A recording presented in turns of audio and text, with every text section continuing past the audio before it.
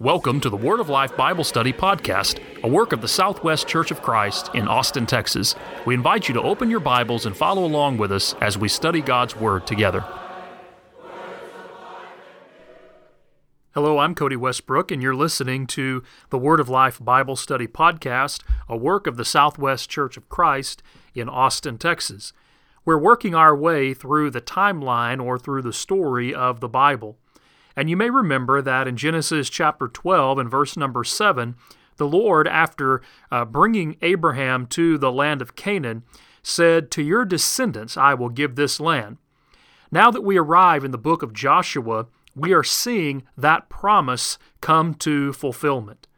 Between Genesis 12 and verse 7 and the beginning of the book of Joshua, as you remember over our last several episodes, we find the children or the descendants of Abraham in Egyptian captivity once the book of Genesis ends and the book of Exodus begins.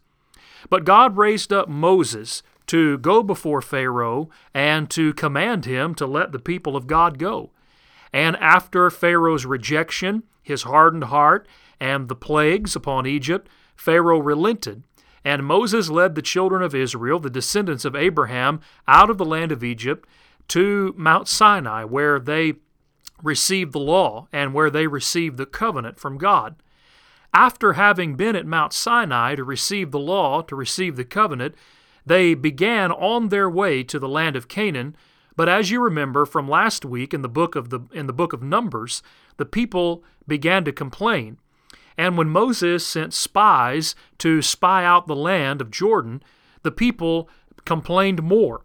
And they said it would be better for us to remain in Egypt, even to die in Egypt, than to have been led out and to die in the wilderness.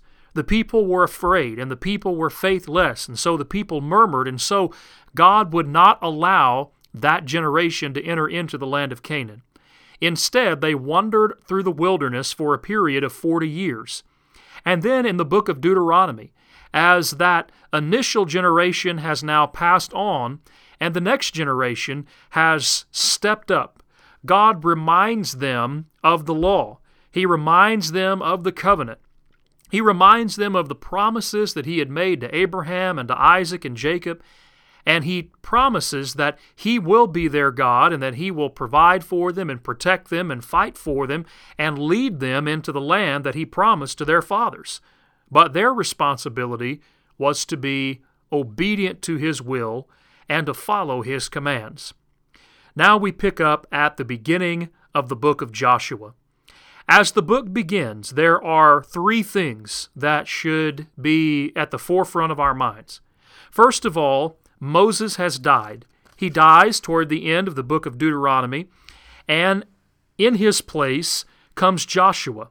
Joshua is now the leader of God's people, and so in the first few verses of chapter 1, God will speak directly to Joshua for the purpose of giving him courage, commanding him to be courageous, and preparing him to be the leader that God would have him to be as the children of Israel are preparing to cross over the Jordan River and conquest the land of Canaan, which had been promised to God, to Abraham, all the way back in Genesis chapter 12.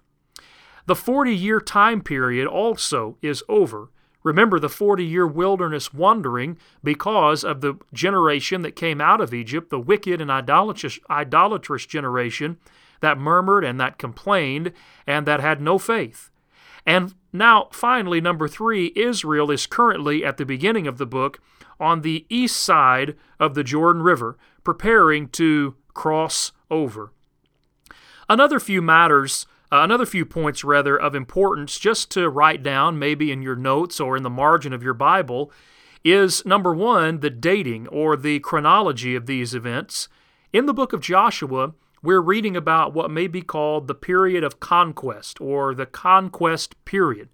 And that period ranges from approximately 1407 to 1367 BC. Again, that's 1407 to 1367 BC. That is the approximate time span which the book of Joshua will cover. Another thing that needs to be kept in mind is the land promise. We've already talked about it initially at the beginning of our study from Genesis chapter 12 and verse number 7, God promised to give the land of Canaan to the descendants of Abraham. We read about it in Genesis 12. We read about it in Genesis chapter 22 and several other places. But in Joshua chapter 21, verses 43 to 45, the Bible will confirm that that land promise had then been fulfilled. Listen to these passages. Joshua 21, verse 43 to 45. The Bible says, "So the Lord gave to Israel all of the land of which he had sworn to give their fathers. And they took possession of it, and they dwelt in it. The Lord gave them rest all around according to all that he had sworn to their fathers. And not a man of all their enemies stood against them. The Lord delivered all their enemies into their hand. Not a word failed of any good thing which the Lord had spoken to the house of Israel. All came to pass." So notice then how we're beginning to connect things together. God makes the promise in Genesis chapter 12, and now at the end of the book of Joshua, God has fulfilled the promise. So the Israelites, the descendants of Abraham, Isaac, and Jacob, they are all now settled in the land of Canaan, which is what God promised again in Genesis chapter 12. Another reason why it is important to note this land promise, and very briefly, is because those in the religious world who are proponents of the doctrine of premillennialism will often talk about the land promise and how God never fulfilled that promise. But that's not what the Bible says. The Bible says clearly that that land promise has been fulfilled and that it will not be fulfilled sometime in the future. It has been fulfilled and completed. Now, as we look at the content of the book of Joshua, there are 4 main sections in this book. First of all, in chapters 1 through 5, we have what really might be viewed as a preparatory section, a preparing time.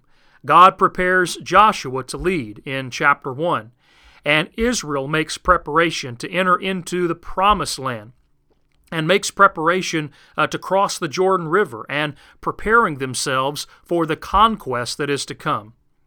Then, in chapters 6 through 12, we read about the conquest, and we see Israel overtaking places like Jericho and Ai and Gibeon and a number of other places and a number of other battles and conflicts. Then in chapters 13 through 21, the conquest has completed, and so now Israel and the tribes of Israel, Joshua, I should say, begins to divide the land, divide the inheritance, the different portions of that land, amongst all of the tribe and the people of Israel. And then in the last couple of chapters of the book, Genesis 22 through 24, Israel simply dwells in the land. And there are some final statements that are given at the end of the book. But I want you to focus with me for just a moment on chapter 24 and verse 31, because there is a statement here that at first glance might not seem much, but when we really think about all that it implies, it's actually a very important passage. Joshua 24:31 says this, "Israel served the Lord all the days of Joshua, and all of the days of the elders who outlived Joshua, who had known all the works of the Lord, which he had done for Israel." Now notice the Bible specifies that Israel served the Lord all the days of Joshua and all of the days of the elders who outlived Joshua, and the reason why that statement is so important is because now the book of Joshua ends and the book of Judges begins, and we see a completely different picture. You'll notice in Judges chapter 1, verse 1, the Bible says, "Now after the death of Joshua, it came to pass, the children of Israel asked the Lord, saying, Who shall be first to go up for us against the Canaanites to fight against them?" Now the strange thing about the question is that the Canaanites should have already been defeated, but more about that in just a moment. As we enter into the book of Judges, now chronologically, we're looking at a time period that covers from approximately 1367 BC to 1043 BC. Again, that's 1367 BC to 1043 BC. And in this time period, we'll also have the events of the book of Ruth. Now, the reason why the book is called Judges is because we read of a number of judges in the book. Now, the role of a judge in the book of Judges might be a little bit different than what we're thinking. A judge in this book plays the role of, number one, a military leader.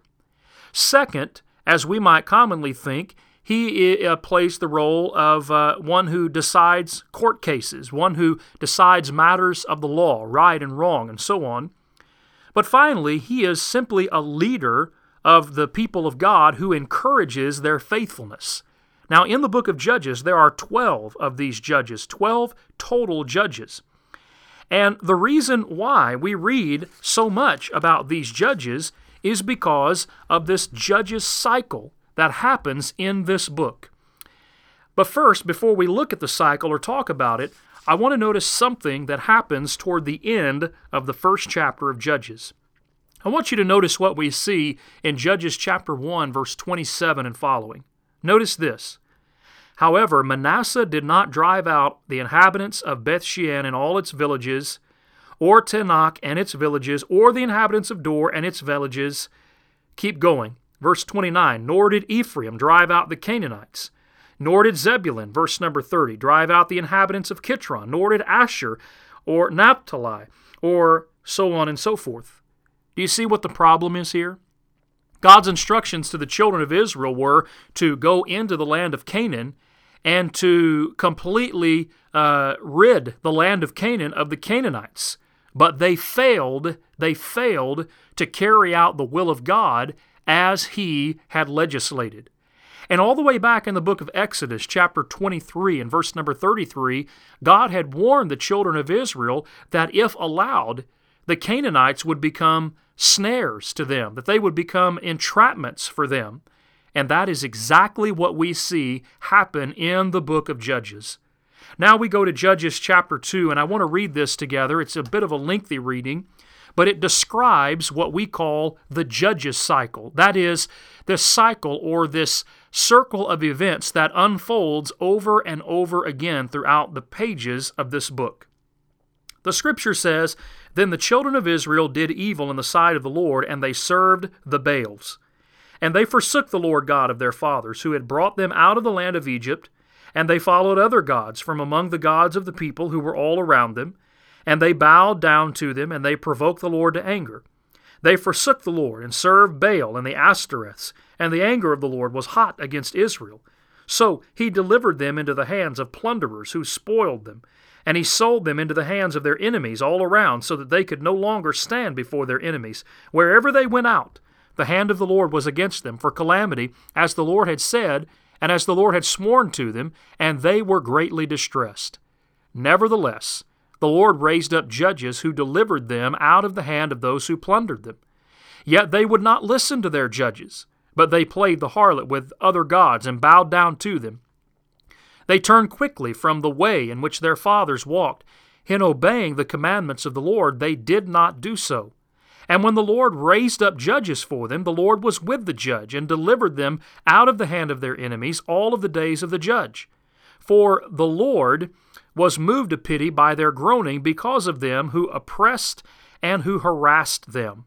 And it came to pass, when the judge was dead, that they reverted and behaved more corruptly than their fathers by following other gods to serve them and bow down to them. They did not cease from their own doings, nor from their stubborn way. Now, you see this cycle that is overviewed in these passages. The children of Israel would begin to be unfaithful to God. They would begin worshiping idols. They would begin engaging in all of the godlessness and the wickedness of the Canaanites in the land, who, by the way, should not have been there to begin with, because the children of Israel were commanded to defeat them and to remove them, and yet they failed. And so when the children of Israel would displease God and rebel against Him, their enemies would be allowed to overcome them. And then they would plead to God to save them in penitence. And so God would raise up a judge who would come and who would deliver them and encourage and lead the people back to faithfulness. But as soon as the judge died, the cycle started all over again. And the next generation behaved corruptly and wickedly, just like their fathers. And so we see the same thing happening over and over and over again. Another two passages that really are come to mind to overview or by way of summary of this book are Judges 17:6 and Judges 21:25. Both of those passages say the same thing, that in those days there was no king over Israel, and so everyone did what is right in his own eyes. So the book of Joshua and Judges, they take us from approximately 1407 to 1043 BC. It is a time period in which the children of Israel conquest the land of Canaan and inherit the land that God promised. And it is also a time period which might be characterized as the darkest time period in the history of the children of Israel, the Dark Ages, if you will. Because their wickedness continued every generation, God would raise up a judge to deliver them, but they would go right back into their wickedness. But in the book of 1 Samuel, we read of a man by the name of Samuel who is the last judge.